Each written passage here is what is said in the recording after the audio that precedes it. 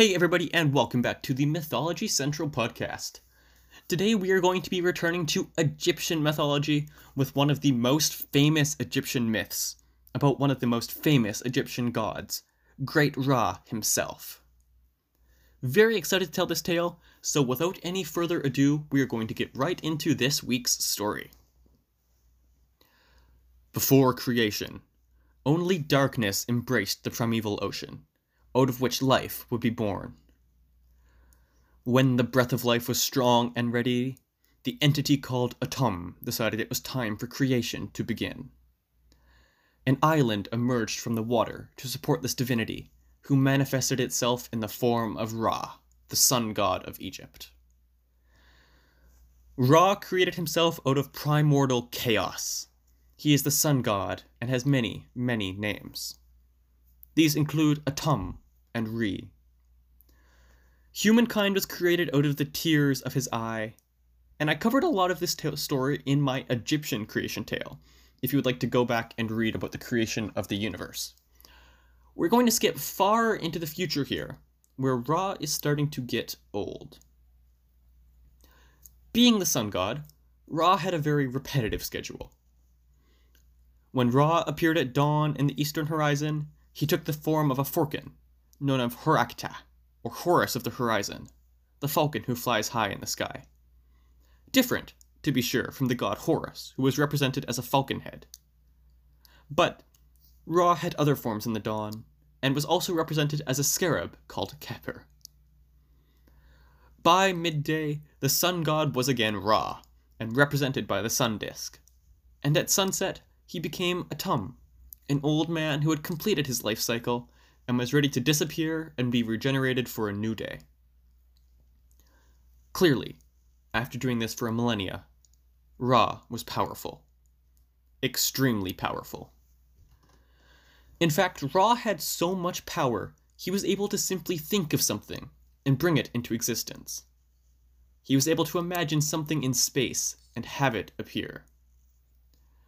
It was another well-known fact that the supreme power Ra held was contained within a secret name that Nut had given him during creation. Anybody, be it man or god, who could learn this secret name would obtain his supreme power. Isis, the goddess of magic, had the idea to steal Ra's power and transfer it into her son Horus. In order to do this, however, she needed to know Ra's secret name, and she devised herself a plan. Like I mentioned above, Ra was growing old, and as he got older he began to dribble saliva. To enact her plan, Isis followed Ra on one of his walks one day, and collected some of his saliva. Out of this substance, she fashioned a small snake, which she chanted spells over, making it invisible to all gods. She then placed the snakes in Ra's path, and it bit him. During this walk, Ra became filled with enormous pain, and all the gods he were with were extremely confused, because they had no idea what could have caused this. As the pain grew, Ra called for all the gods to come together and come up with a plan to help rid him of his pains. Isis appeared and told Ra to tell her his secret name so that she could have the power to destroy this injury. Ra told her all of his known names, but withheld his secret name. Isis saw through his lie and asked him again for his secret name. She insisted that the only way she would be able to save him was with this name. Eventually, the pain overwhelmed Ra, and he gave in. He called Isis close and whispered his secret name to her. "Now, the power of the secret name has passed from my heart to your heart," said Ra wearily.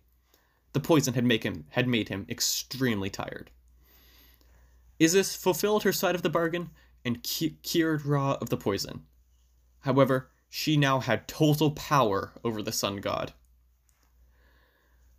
When his strength was restored, Ra retook his place on the sunboat, but Isis rejoiced.